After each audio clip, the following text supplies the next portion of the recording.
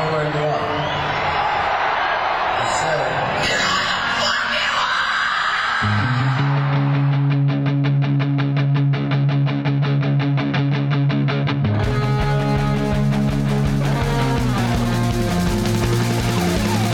This is Appetite for Distortion.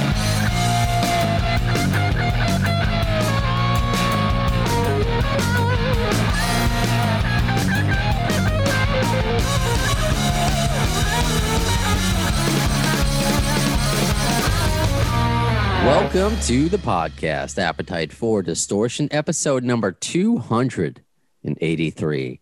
My name is Brando, and with me is sometimes, what's going on, my dear friend Ian?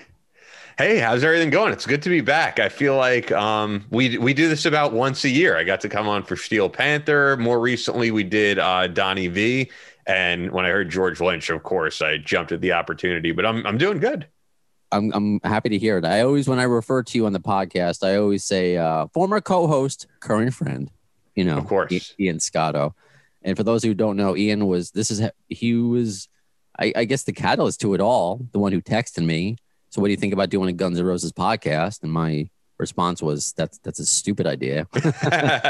And, you departed after episode 39 because you have other ventures, which we'll get into after our interview with George Lynch. But obviously I've continued, but whenever there's an opportunity to bring you on, bring your expertise on, I think fondly of the episode where you called in from South Dakota, right, to go see Dokken. Yeah, that's right. And I'm wearing the shirt. Yeah. Yeah. When we thought it was like the one time they would ever do it, and they've done it since. But yeah, but I and maybe we'll get into it with George. That was the last time the original lineup played in America. And I think it will be the last time ever because Mick Brown, their drummer, I believe, is like not in good health to do it. Yeah. Well, I mean, you saw something very special, definitely at the time. So I wanted to bring you back on. And also I missed you. I appreciate you. If you're watching on Zoom, you made your bed. It looks very nice. And we're going to talk to him, of course, about Dokken, about Guns N' Roses, the whatever opinion he may have, 6 Degrees of GNR Bacon. But I think you've I don't know how much you've listened to it because I sent you the sneak peek that we got of his new solo record, Seamless, which comes out August 20th. And there's a new song out now, Death by a Thousand Licks. And are you an instrumental fan? You know, are you, because obviously it's just an instrumental album, you know, not more than just guitar, but there's no vocals. Have you seen like instrumental in concert? I did with Buckethead. Have you ever seen an instrumental artist? Yeah, I've seen Buckethead a bunch of times. And what I saw, which was really cool, I saw 2 shows of that Generation Axe tour, which was right. Steve Vai, Zakk Wylde, Nuno Bettencourt, there was a few others on there too that I'm probably forgetting, but and of course Yngwie Malmsteen, okay. And the guy from Animals as Leaders. But yeah, I saw 2 shows of that. Excellent. So yeah, I love that stuff. It's sick. It's a great album, just aggressive. And there are times, especially on the road trip, I was just on. I would have preferred that, but I was forced to listen to like these Dave Matthews. Yeah, that was part of Dave Matthews, but it was a lot of like crime, real life crime podcasts. And when you're in just like remote locations, I still want to hear about random murders. And this is coming from somebody who loves horror, but that's like in the, you know, I'm in my own home or in a theater. I'm not in a random park about, you know, around people who could potentially kill me. So that was interesting. So anyway, we're going to get George Lynch on in just a moment. That's going to be the best. Okay, no, I hit recording in progress and taking your advice. I wanted that's the best shit. And then you will sit there for another 4 hours and it'll be crap. And I go, you should have got the first thing I played. That was right. I mean, I couldn't tell you how many times that's happened. I'm sure it's happened. It happens to everybody. It's like you play something in the studio and you're like, fuck, that was, you know, you're exhausted and you just poured your heart out and everything. And it was great and was inspired. And you look, and then it gets done, you know, passes over and you look at the engineer and he's like, yeah. And I'm like, yeah. I go, that was cool. Can I hear that back? He goes, oh, I wasn't recording. You want to record this? Are you fucking kidding me? I've had that happen with shows. So Brando and I recorded a whole show with one of the members of Velvet Revolver that got deleted somehow, unfortunately. It's not a good feeling. No, it's not. So that's why, George, I'm going to take your advice and just press record, just get into it. No matter, I don't know. I just wanted to be just in case if you needed to get situated in your chair.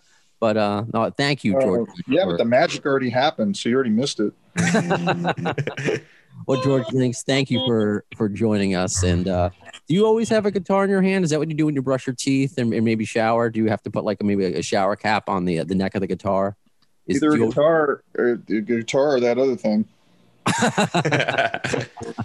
And you don't want to see that, believe me. No, not that kind of show. Not yet. And I like how you'll notice my segue. It's a seamless transition into a conversation with you. So how long did you work on? Yeah, you like that. How long did you work on your upcoming solo record, Seamless, coming out August 20th? How long was it? Well, it was done in a fragmented way because I originally wrote the music without all the soloing and everything, with the intention of it being a Lynch Mob record. It didn't work out, and I ended up instrumentalizing it at a later date. So it was done in two chunks of time. The amount of time I actually spent on it, because it was sort of fragmented, I can't really remember because it's been a second.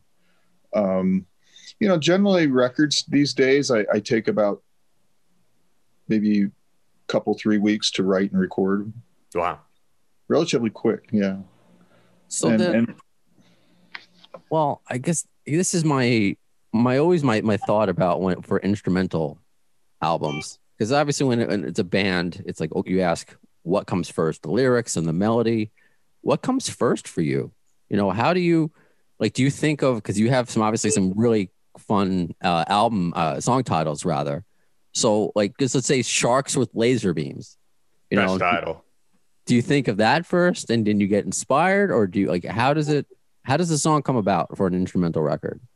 Yeah, I think, what is the motivation and conceptually, what is the song going to be? So I was thinking, okay, I was watching Sharknado, and there's 12 different sequels, so I watch all of those a lot, and they're really good movies. The acting's good, the screenwriting's good, the production value's good. It's not corny. It's not crazy. Yeah. And I'm just kidding. I didn't really, I was done with the whole record. I just, was having fun with titles. That's really all I was doing. Because, when we're kidding around all the time, we're sitting around in the studio or whatever, and we're joking around half the time about stuff, and we'll come up with silly names about, for songs. Of course, we can't really use them because you can't sing Sharks with Laser Beams in a good chorus. And so, but with instrumental record, you can call it anything. So you said Sharknado. I assume the title was inspired by Austin Powers because, sharks with freaking laser beams, what that Dr. Evil says. Yeah, I think I probably forgot where I was plagiarizing it from, but you're right. That's what Shark Week. There's sharks everywhere. So I guess then everybody loves sharks. Those shark shows are real popular. So I figured that would spill over into the song, and maybe one of these shark shows will pick it up and use it as a theme song or something. That's a good idea. I think that should happen. All right. Yeah. Hey, you could work on that. I would pay you a commission. Okay, I'll put it out to my people. Your shark people. Yeah, I'll tell my cats who I'm hanging out with right now. Those are my people. So then, I guess what motivates the song path, the solo path. Could Mako a bunch of money if you did that. Oh, I know. No, but Mako, get it? It's like a shark pun. Never mind. I'm sorry. I got it. That was I just thought of that. All right, go ahead. I'm trying to think of that was a hammerhead of a joke. No, I can't. Whoa! That was good. I was thinking of a great white pun, but I just couldn't. So was I. Yeah, I don't know if you could see the smoke coming out of my ears. My brain was burning trying to be as clever as you. Are you a pun guy? So I try to be. Yeah. Aren't we all? Dad jokes. I like it. Good, yeah. My beard is I do have gray hairs, not quite up to you, but I do like my dad jokes. Yeah, it's not a contest, by the way. Everything's. What do I win? My love and affection, my admiration. If I Just think about it. You got that like. Let's go back to before we continue with the new album. What we were talking about before I decided to press record. Do you get people jealous of our fellow rockers, of your dome, your beautiful head of hair? Like that I'm jealous of too. Because you have a great beard. Because not everyone, like, they might grow a beard and it looks all patchy. You have a great beard. I get complimented on my beard. Do you get complimented on your hair? Because you don't have to give it any names, because there are people, in the classic rock world who are hiding it, holding on. I did for a while, so no judgment. I was hiding it for a while, but now people know I'm bald. So, well, I mean, being in a legacy rock band with older cats like myself, and we're all driving around the country and we're talking and shooting the shit all the time. Invariably, the subject of baldness and hair replacement and all that kind of stuff comes up, and that's really was like the passion subject most of the time on the road. See? It was crazy. It used to be chicks and drugs and fucking rock and roll. And, I love talking gear. That's all I want to talk about is gear. Nobody wants to listen to me. But everybody else is just hair, because they all have these hair issues. It's plugs, it's just laser, it's stem cell. I'm this guy, that guy. I'm going to try this. So how much does it cost? And what about this stuff I spray in my head? And what about that? And what does Mick Mars do? And what does Don Dokken do? And on and on. I was like, who fucking cares? Because really, hair loss is due to the aromatization of male hormones, partly, I guess. So what it's an indication of, a sign of, is virility when you go bald. So that's a thing that actually you should be proud of. Mm. So what does that say about me? You guys are a bunch of fucking virile studs complaining about hair. No, wave that flag, be proud of your baldness, I guess. I don't know. I am. You know what? I actually wanted to transition though from the talking about hair to the hairband thing, because what's interesting to me, especially with this being a Guns N' Roses podcast, is that when Guns N' Roses especially made the Use Your Illusions albums, people said, wow, this band is talking about real stuff. But the thing is, Dokken often gets grouped in with these bands of the 80s when you guys were always writing songs about real stuff. The fact is, like Lost Behind the Wall being about drug addiction, or I'm trying to think of like other songs, Will the Sunrise being about all the wars going on in the world, The Kiss of Death being about the AIDS epidemic. You guys were a band who always wrote about real shit.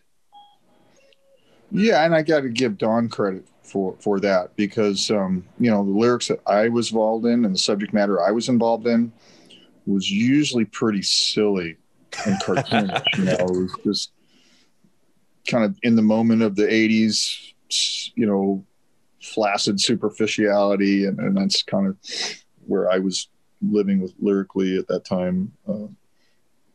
Tooth and Nail and When Heaven Comes Down, Unchain the Night, things that mean nothing. All great songs, though. All great songs. Well, instrumentally, I think they were cool compositions, and they had good melodies, but lyrical content, a little bit suspect. I mean, what happens when you unchain the night? Oh my God.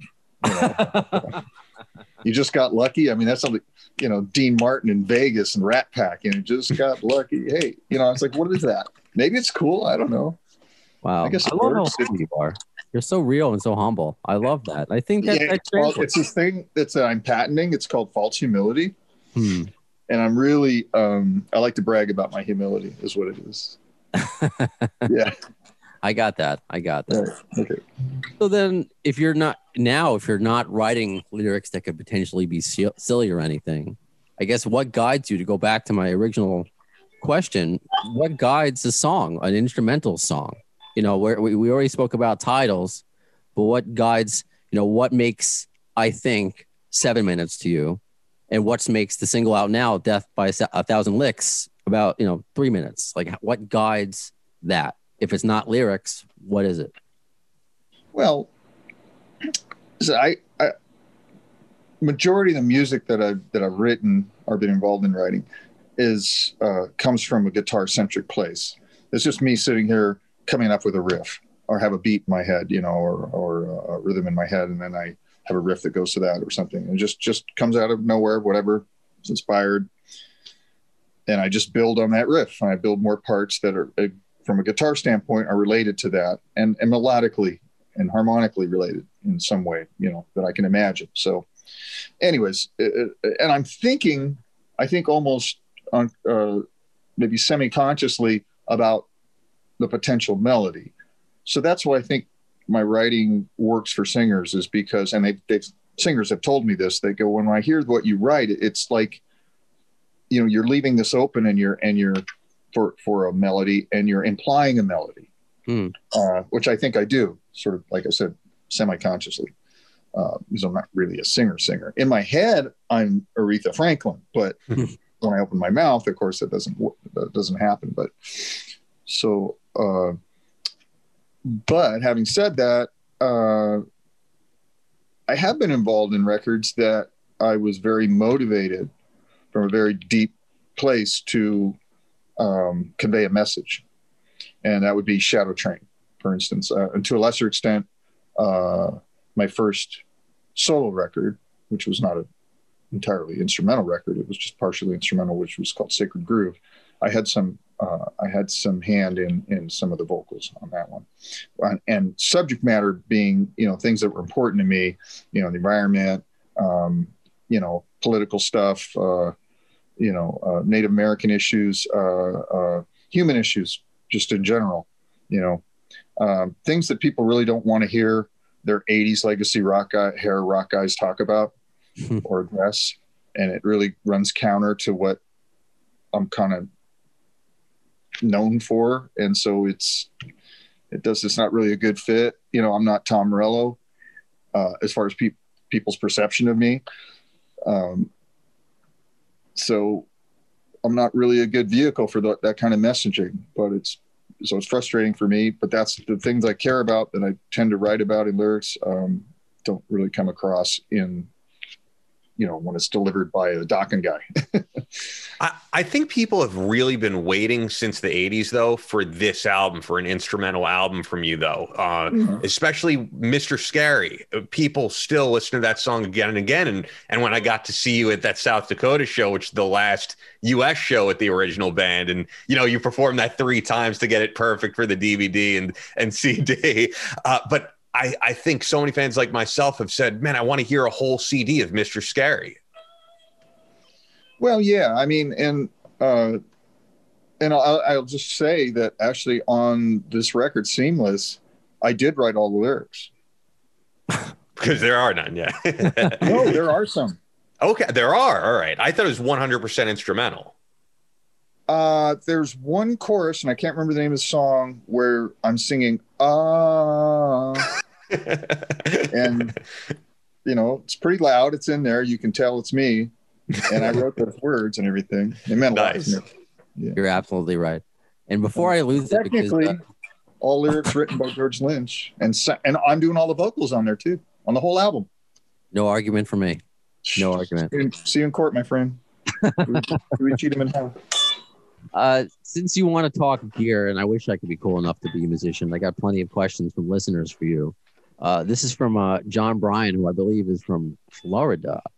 He says, for somebody with so many guitars, like the one in your hand, how does he decide which guitars to take out on the road to use or to record with? Well, gear is a huge motivator for me. So I'm constantly tone questing, and I have this circle of friends and that's all we do is we're on Reverb and eBay and, discussing gear and, trading gear and buying gear and stuff. And so the gear, the tone gear chasing thing for me is like everything, it really drives and maintains my enthusiasm for everything else I do musically, so it's this kind of elusive, chasing the dragon thing. Okay. So, I have to follow up with that with something, because, we're talking about the gear thing, and I don't think I've heard you comment on it. I mean, the ultimate gear guy was Eddie Van Halen. What was your reaction to that, incredible loss? Yeah, that hit me personally very hard, and every guitar player I know pretty much kind of felt the same way. That was, as we get older, obviously, we're seeing people go away and pass, and that's just normal, of course. But and we've seen a lot of that, and so that's pretty profound. But freaking David Bowie, and all these George Michaels and all these people, Prince, these giants, Tom Petty's like, what? All at once, it seemed like, but Eddie was on another level because obviously, we're a little closer as far as what we do, and we kind of came up in the same place at the same time and had some connections and all that. So that's why it was more profound, I think. And I learned a lot from him, and I based a lot of my style on him, even though we were compatriots in a way. He was way beyond me. So I lifted a lot of stuff from him and got, inspired from him, as we all did. So, he's a Southern California guy, and we were like kind of neighbors and played the same clubs and played on the same stages together and hung out and did Monsters of Rock and shared licks and, everything. So yeah, that was a pretty tough one. Yeah. It hits close to home too, I think, for us when our friends and stuff start disappearing, because, it's a lonelier place after that. Yeah.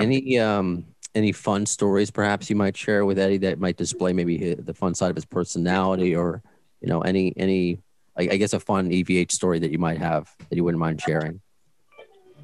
Well, he was just incredibly shy, and I don't think that, I don't know if it's a fun story, but he was he was just a super introvert. All the guy did was just sit in his room and play guitar his whole life, and drink his beers and smoke his cigarettes and develop what he developed, it changed the guitar world. So, I think he was just sort of burdened with this whole, the fame thing and being a human being in a complicated world. It isn't always so nice, because he's a super sensitive guy, which allowed him to be this incredible musician, because you have to have that sort of sympathy and empathy. And so a lot of people thought he wasn't that nice of a person, but it was just because he was really quiet. He was kind of a little bit scared, but he spoke so beautifully through his instrument. But we had moments. We used to hang out. Monsters of Rock, we'd go almost every night when Valerie wasn't out. We'd jam. We'd just sit in our hotel rooms and just play guitar all night. It was pretty awesome. And actually, I had some issues with my gear out there on the Monsters tour, and they were the headliner, obviously. And he was so sweet, because he's like, "Hey man, take anything you want of mine." So I did half that tour with his gear. Nice. And that's pretty insane, because headliners usually don't do stuff like that. They're usually, hey, that's your problem, figure it out, which is fair. But he was very sweet. He just, hey, anything you want, heads, cabinets. And I used his rig for like half that tour. It's pretty sweet. Cool. Thank you for sharing. He gave my son a guitar lesson. My kid was he went to GIT, and he wanted to be a guitar player like his dad. And I took him to meet Eddie at a show, and Eddie's like, you know what? I'm going to show you. You're a guitar player. Let me show you. So they went back in the warm-up room and gave my son a little lesson and everything. That was pretty cool. Who does that? Eddie Van Halen. Yeah. Nice. That's awesome. Thank you for sharing that. And the personality trait, just I couldn't help but think of, and I don't know if you can add to this, but it reminds me of, I guess, of how Axl Rose is perceived. So this is actually a follow-up question from John Bryan from Florida. What did you think about when Appetite came out? Or were you even aware, because Dokken was so busy touring and working at that time in 1987? Well, obviously it was a monster, record that was just a paradigm shift in rock and roll. But the connection, being a gear guy, again, to go back to that, my perspective on it was I was more interested in what Slash was using in the studio, which was the same amp that I used on Back for the Attack, which was this amp that we both rented from SIR, Studio Instrument Rentals in Hollywood, which is on their, in their warehouse. And we both wanted to buy it. and I don't know what happened to that amp. But it was a JCM 800, and it sounded incredible. And I was like, oh, I need to own this thing. And they went, we don't sell our equipment. We just rent it. And then Slash rented it. I guess, I don't know if because he rented it because he knew I used it, or if he just rented it, it was just a, happy accident. But either way, we both ended up using it on our biggest records. And so that amp is out there floating around somewhere. So that was my connection to that record anyways, that I remember. That's so cool. That is cool. Yeah, we got to get that. There's got to be this. I don't know. I don't know if either of you are wrestling fans, but there was a WWE show recently where they would try to find lost memorabilia of these famous wrestlers, and there's got to be something like that with rock stars to find these lost amps or guitars or these things with history. Well, the problem is that and I'm sure it has been found, or I don't know if it has been found, but there's a lot of people on the forums all talking about this is like known stuff now. Not it's a common knowledge for people who care about this stuff, but if the amp is around, then it's going to be priced out of affordability for anybody. Fair enough. Yeah. Fair enough. Including myself. I know we can't keep you here forever, but what is the thing you're most looking forward to with the new record? Is it just for everyone to hear it as a specific song, or getting out on the road so you can play it for people? What's the thing you're most looking forward to next? Yeah, that's a tricky proposition, getting something like this out on the road and playing it for people, because getting out on the road is a very complicated, expensive proposition, especially with the pandemic and everything. So you really got to have a lot of popularity in your base and demand to make that happen. The only project I've done in recent years that would support that would be KXM. And maybe the End Machine. And the End Machine did go out and do some shows, and they were profitable, and it worked, But for something like this, it would require building a band, me going back, learning all this complicated material, and going back out there and not playing Wicked Sensation or Dokken songs, but playing this stuff. Now, how many people want to see that? Well, is that going to fill? What is that going to casino? A auditorium, a club? If I'm playing small clubs, which I'm not willing to play, what are they going to pay me? Not enough willing to go out there and do that. So right now I'm, doing bigger shows with Dokken and my band, Electric Freedom. I'm just going to keep doing that. But what the backdoor way to answer this is the fact that I have this band now called George Lynch's Electric Freedom versus Lynch Mob, a retired Lynch Mob. Mm-hmm. But what that allows me to do is open up my set list to just about anything. So what I can do is, if this record does okay and people are like, hey, I got people, they're holding the signs, sharks with laser beams, please. Hello. Play sharks. I'm like, okay, well, me and the band will learn sharks and we'll play that. Awesome. I was actually surprised to see you still on the road with Don, because, when you did that Japan run and when you did that South Dakota show that I was, so happy to see, the perception was that you guys were doing this and this was it because you just could not get along. And it seems like you guys are getting along at this point, which is awesome. There was no getting along problem.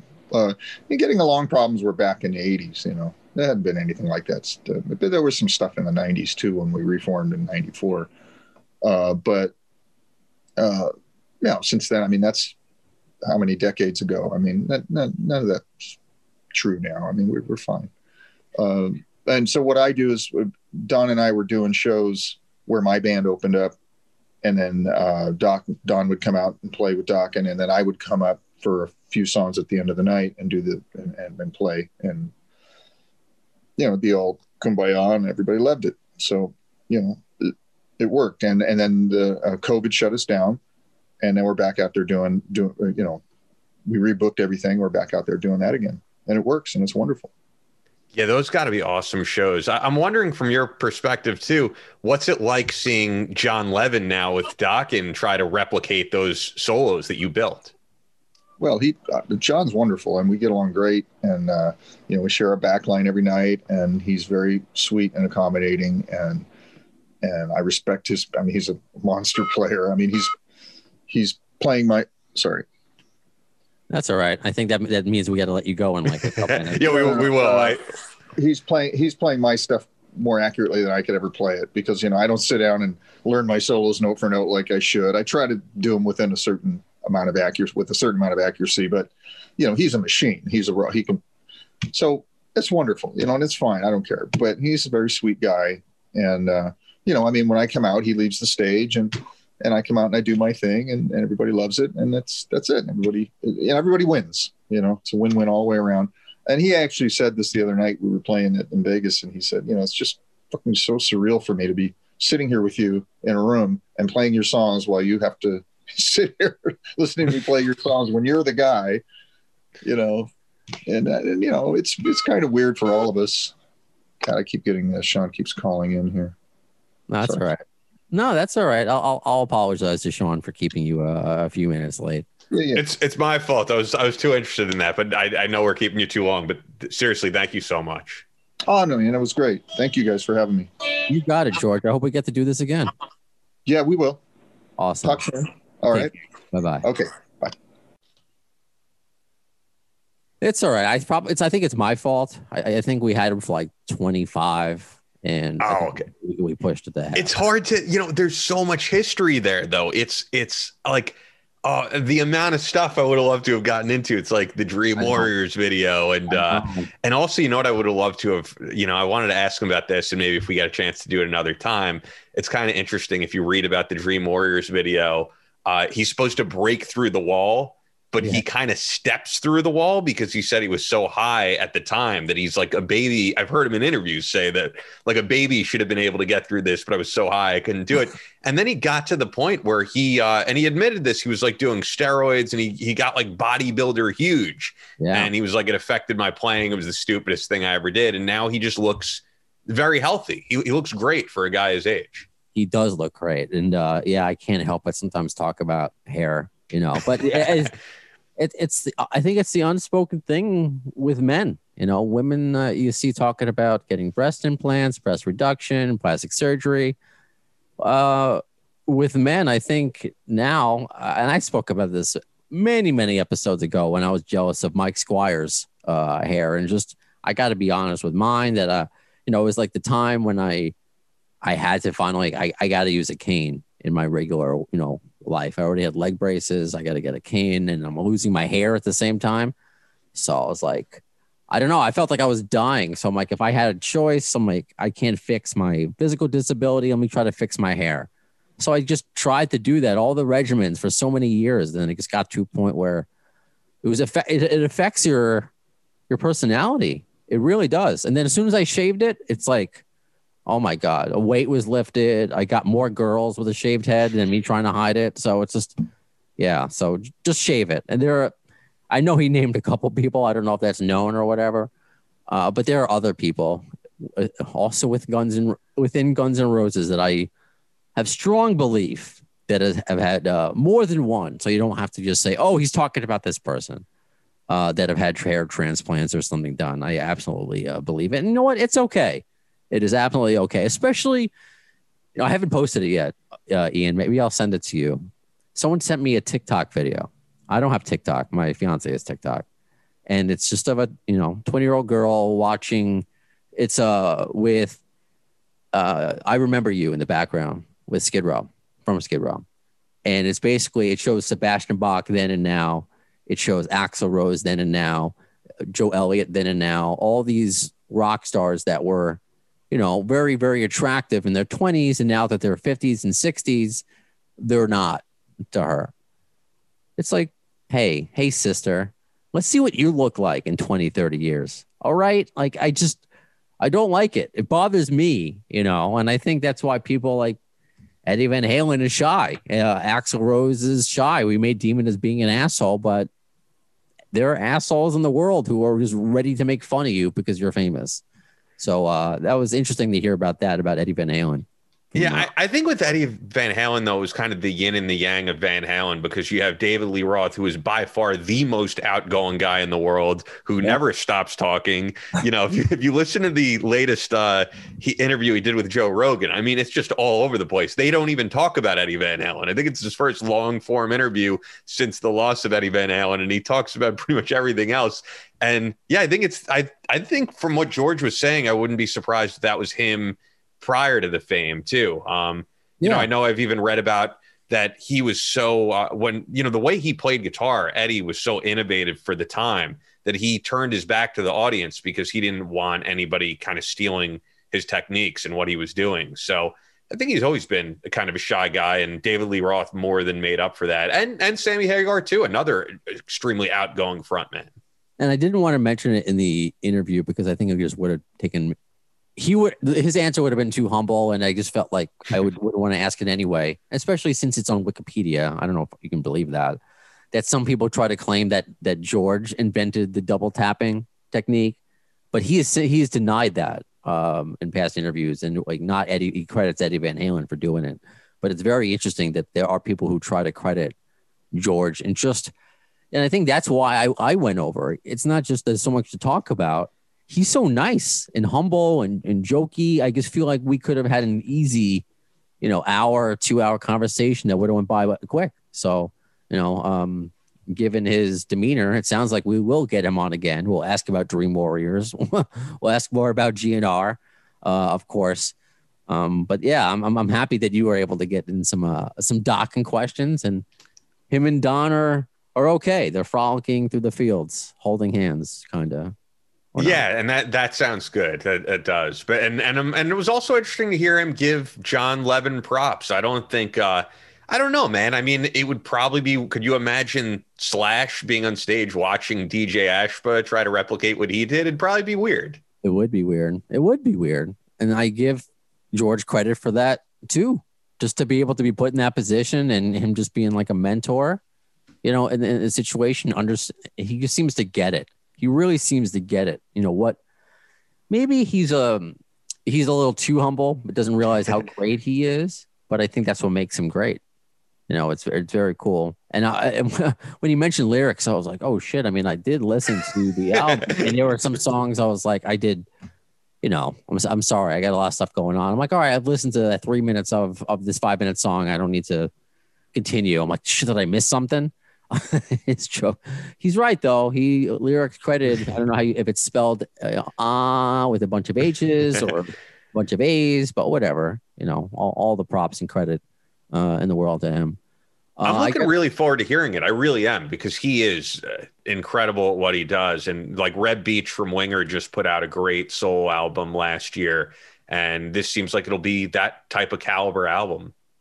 Yeah, it is really great, and it's awesome to see, you know, as he says, like the 80s guitar heroes. But I look at it more than just that, just to label him. Still doing aggressive music, and still out there. You know, it's just it's great, and I'm glad to have him on the podcast. Somebody I've always wanted to speak to, and I'm glad you were able to do it. Yeah, I am too. I don't think I've ever spoken about Dokken since you left. I truly, I mean, I think they really are like one of the most underrated bands out there. And it goes to what I said during the interview. They wrote about very real things. They were not, you know, and I love all that fun music, but they were not Poison doing nothing but a good time. They were writing about, like I said, about war and AIDS and drug addiction and very real topics. I guess, as George said, you got to credit Don for that. But then you also think about, without Axl, would Guns N' Roses have done? And they wouldn't have. Like Slash has never done Civil War, like on his own, something like that. Even the controversial, and I'll use it as an example. I'm sorry, 1 in a Million is a take. It's not I don't believe it's a racist song the way people perceive it to be. I know people can be offended, and it's okay to be offended by those words, but it's his characterization of a racist, of what he believes to be a racist. And so, I mean, those are hard lyrics that about serious subjects that, you know, Slash, it's great that all the songs he puts out there, whether it was with the Velvet or now that he's going to put out another new Miles album early next year, first one on Gibson. Gibson has a new label, but he's not putting out any cultural, thought pieces, and that's fine. That's totally fine. He doesn't have to. All he has to do is make pinball machines. You see this, by the way? I got to get this. Yes, that's awesome. I know it is awesome. I didn't think he would. I didn't expect anything. I thought when I went there, I'd get maybe a couple shirts, but yeah, when he pulled this out, and then he signed a Rock, not Slash, but Eric Mune, the co-designer. But yeah, it has everybody on there, which is just cool. I got to get that frame now. That's so cool. I was gonna say, on the term of kind of merchandise, did you know Miles Kennedy put out a signature microphone? No, I didn't. Yeah, so he was on Eddie Trunk, and Eddie complimented the way he sounded, and he was like, "Oh yeah, this is my signature microphone. I'll send you one." So I'm kind of curious to hear how I'm not even a huge Miles Kennedy fan, but I kind of want to hear how good this microphone is. I kind of want to pick it up. Maybe, yeah. If Miles wants to sponsor, he said he had a great time on the podcast. Nice. I'll use Miles' mic for the podcast. I'll do that. I got Mike Squires with the theme song. I can get Miles' mic. I have my background made by various GNR people, Arian Bueller, lithographs, and yeah, I just got to get this. I was hoping. I was like, there might be a comedy moment because the poster behind me, the pinball one, is just propped up. It can fall down any second. I thought it was going to fall on me, and it was going to totally hack during the George Lynch interview, but it didn't. It worked out. So anything, because I know you've been busy. Anything that you want to talk about, because you're still doing Battle Line podcast, which is pretty cool. I get to see your buddy Chris Tanto's commercials about his what was it, the sunglasses? Yeah, which has been airing for years now, but it's still always on. Yeah, no, I'm doing Battle Line podcast with Chris Peranto. It's definitely been really fun. I mean, we've made Peranto, what do you say? Peranto. Sorry, I said Tanto, but that's his name. No, it's Chris Tanto Peranto. Tanto is the call sign. Yeah, no, you got it right. So I was going to say we've had some of the same guests because we had Dave Silvera on and stuff. However, just to be honest, when I look at the numbers, it's that audience really wants to hear the special operations military guys. That's what we do. That's what really draws people in. So last episode I had on Rob Furlong, who broke the record for longest sniper kill shot, which was a record held by Carlos Hathcock back in Vietnam days. So that's what that audience really likes to hear and loves to hear those stories. And yeah, it's been going really well. And then I'm doing podcasts also for narrative.fm, but I have another idea. I'm kind of brainstorming for another podcast, sometime by the end of the year, I think. Okay. All right. Yeah, you're busy. And I think I put it out there, not that I have more time to do anything, especially working on slowly but surely Doug Goldstein's book, but I still would love to do a horror podcast at some point. I still I would love to do a horror podcast, or because this one is become a GNR / mental health one. So I've got a nice coverage of my brain there, but I just watch too many horror movies. People ask me do you listen to podcasts? No, unless I'm kind of editing mine or maybe some random interviews, I will. I always do. Yeah, I know you always have. You're the one who got me into it.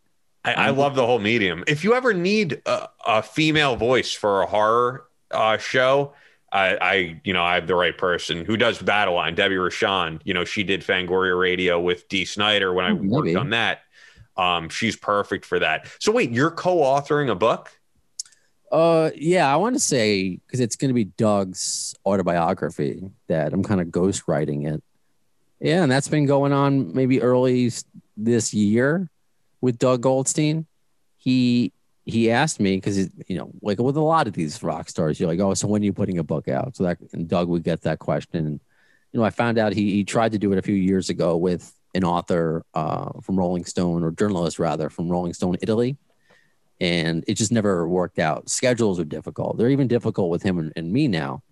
But we've, just like we're doing now for this episode, we've recorded a bunch of conversations, about different topics, and I don't know, 7, 8 Zoom interviews, usually 2 hours long, something like that. And I transcribe them, and I kind of just, because yeah, you want to capture his way of speaking, but you're also you're going to read it, so it's kind of I got to shape it like that, and what chapters are going to make sense, where things need to fall. So that's kind of where we're at. We still have a lot to do. I know we really wanted to, and this will be a nice segue because I'm only a few days away from seeing Guns N' Roses kicking off their tour, which I'll hopefully be at. I haven't gotten tickets yet, but there's apparently plenty available. There are. So if you, he wanted the book to come out when they were on tour, but this was like during like COVID. And then all of a sudden we thought like there were going to be no concerts in 2021. That's how like a lot of people felt.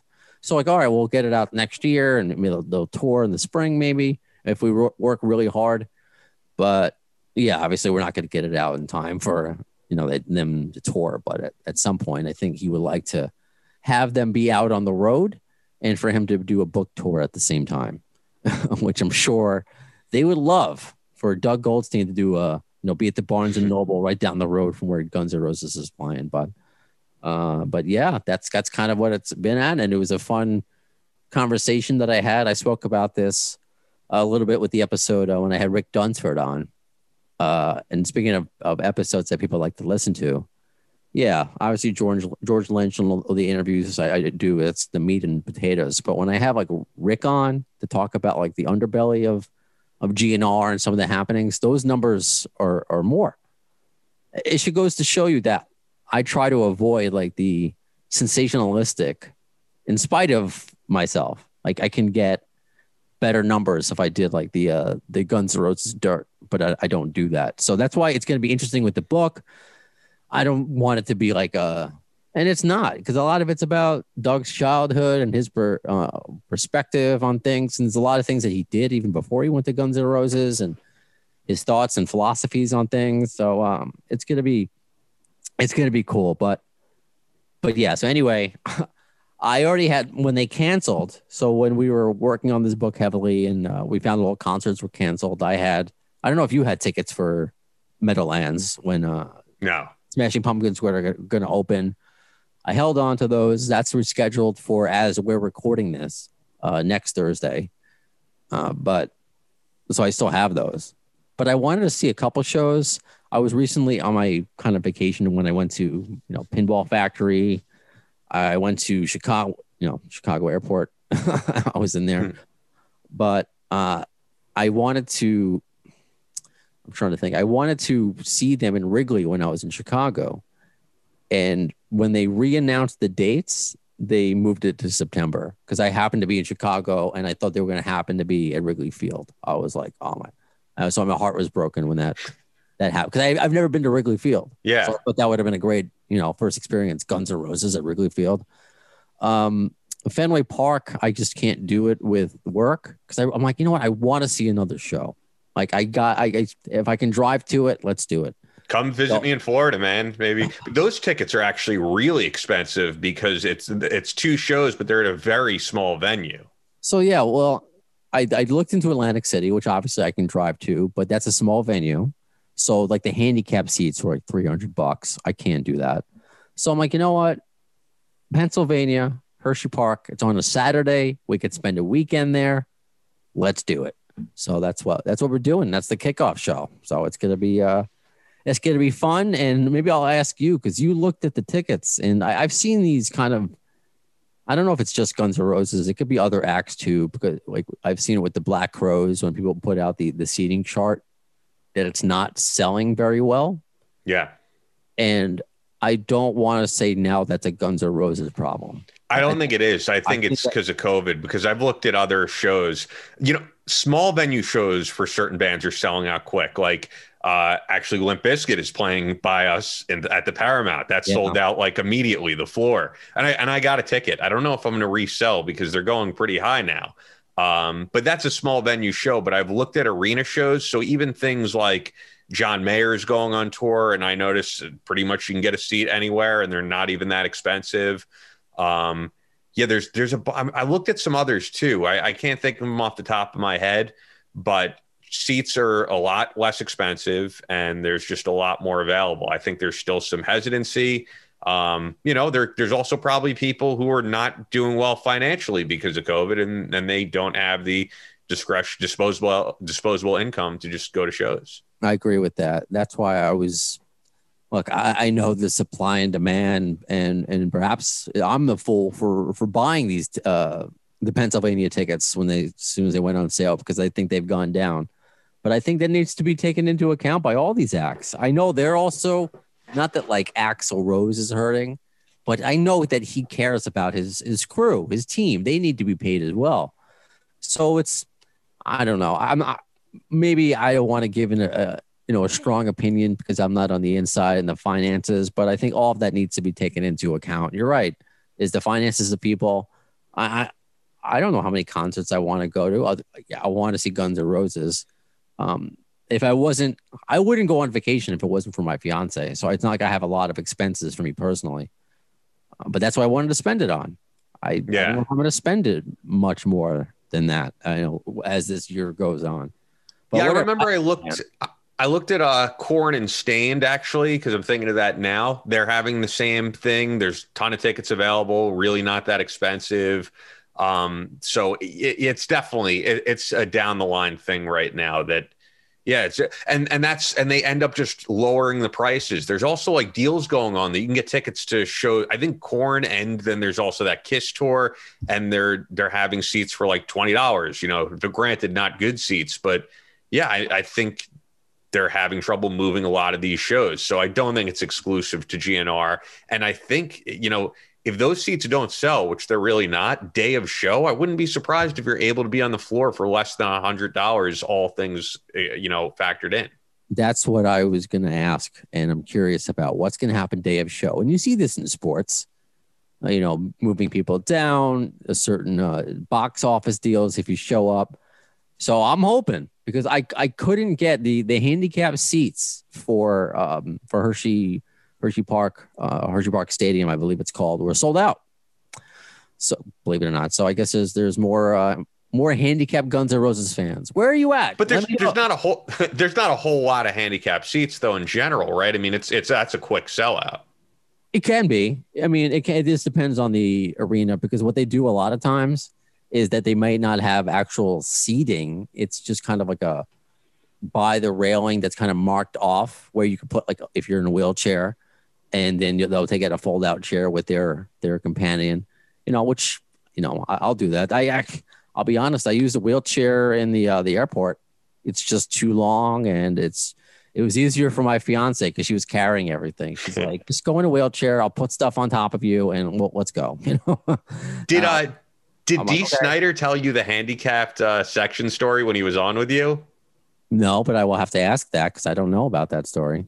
You could look it up. It apparently happened to him twice. It happened to him once, like before I was working with him, and then I think it happened more recently during like a song like "We're Not Gonna Take It." He tells the whole crowd to stand up, and he's like, "What the fuck's wrong with this section over here? How come all you are sitting down?" And someone had to like tap him on the shoulder and be like, "Dee, that's the handicap section."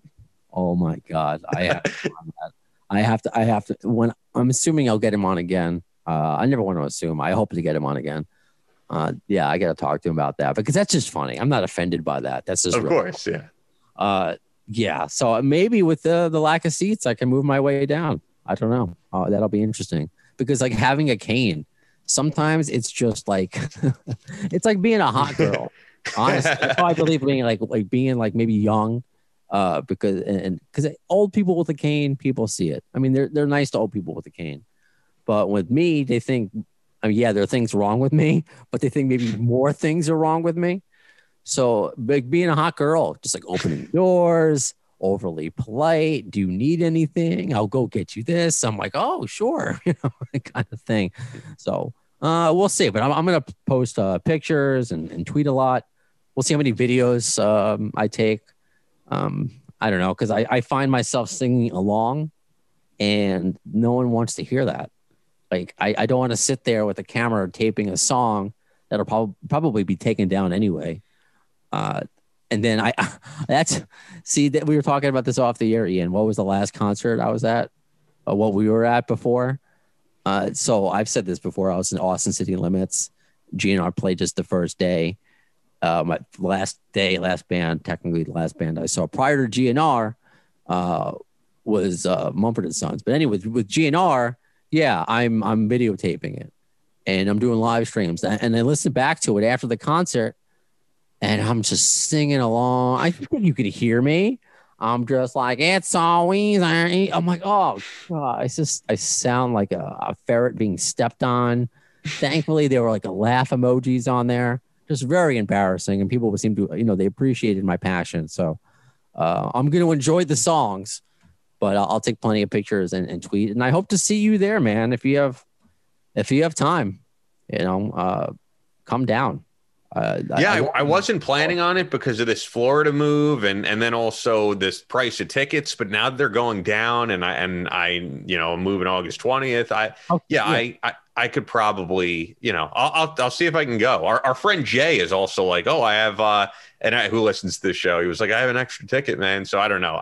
I'll possibly be there. I know the big discussion has been like, oh, what do you expect to see? And I think the mystique of GNR of, oh, they're going to pull out this old song, which, they used to do, I think, prior to the reunion more. I think we're seeing less of that. I think it's going to be very similar to the last tour, and that's fine. Yeah, that's fine for a lot of people. And it's not fine for the diehards who want something new. In general, I just want to enjoy, I know I'm going to enjoy the show. I never thought I would see Axl and Slash on stage together again ever. So I'm happy. Would I like to see some different things, some songs I've never heard live, obviously new material? Of course I would, but I'm not going to not have a good time because of that. But how do I got to ask this before we, kind of wrap up with Florida. What's going on? Where are you moving? I came close to moving to Florida once. West Palm Beach. I worked on a very short-lived radio station that was owned by a Long Island company. And some people, you mentioned Jay, a listener who we met when we went to MetLife Stadium, who looks like Otto from The Simpsons. Right? Yeah, I remember. So I still have a listener of this podcast who, Tough Duff, who's been following me around since that short-lived radio station where I would play Guns N' Roses into new music. Man, I was the best program director for 6 months ever, but just run by a shitty company. So I hope to see, I want to see you there. I want to see Duff there. So I almost moved to West Palm Beach. So that company ended up fucking me over. I never moved down there. I just ran a West Palm Beach radio station from Ronkonkoma, Long Island for like 6 months or a year or whatever. There's a lot of that now, though. When I've traveled during this past year, like when I went to Arizona, I turned on the local rock station. And you could tell that there is no one there. It's just song after song going into a sweeper and going into another song. There's no DJ. There's nothing local. Yeah, it's more and more common. I noticed that too. Also in Arizona. Where did you go? I was in Scottsdale. Okay. I was thinking of moving there at one point. I mean, everything. I've just been thinking of moving out of New York. But yeah, no, I'm going to be in Boynton Beach just for 9 months, and then I might possibly come back. But as you know, like prices here are crazy. Why 9 months? Are you pregnant? You just want to have anything down there? That's just a 9 month lease, but I'll be back regularly. So okay, well you're doing our stereotypical retaring to Florida. No, I'll be back though. I'll be back. That's cool. Do as much as you can in Florida. I mean, it's so many different places, parts of Florida. That's where I got to see Velvet Revolver, was in West Palm Beach, unrelated. And it was fun. It was like typical Florida, hot ass day. Then the middle of the show, torrential downpour. Then you're just like hot and sweaty and wet the rest of the day. But it was a great concert, nice. Regardless. But I'm sure whether it's Guns N' Roses this weekend, we'll end up catching a show together at some point. And if not, I'll see you when you get back from Florida. Yeah, no, but like I said, I'll be back regularly. Yeah, and it's only a 9 month lease. So, okay, right on. Well, thank you, my dear Ian, for joining me again on this podcast that we created. I've just led it to a place that is frightening. That is very frightening. So that does it for this episode of Appetite for Distortion. When's the next time you're going to see Ian? When's the next episode? Who is the next guest going to be? Well, in the words of Axl Rose concerning Chinese democracy, you'll see it, I don't know, as soon as the word.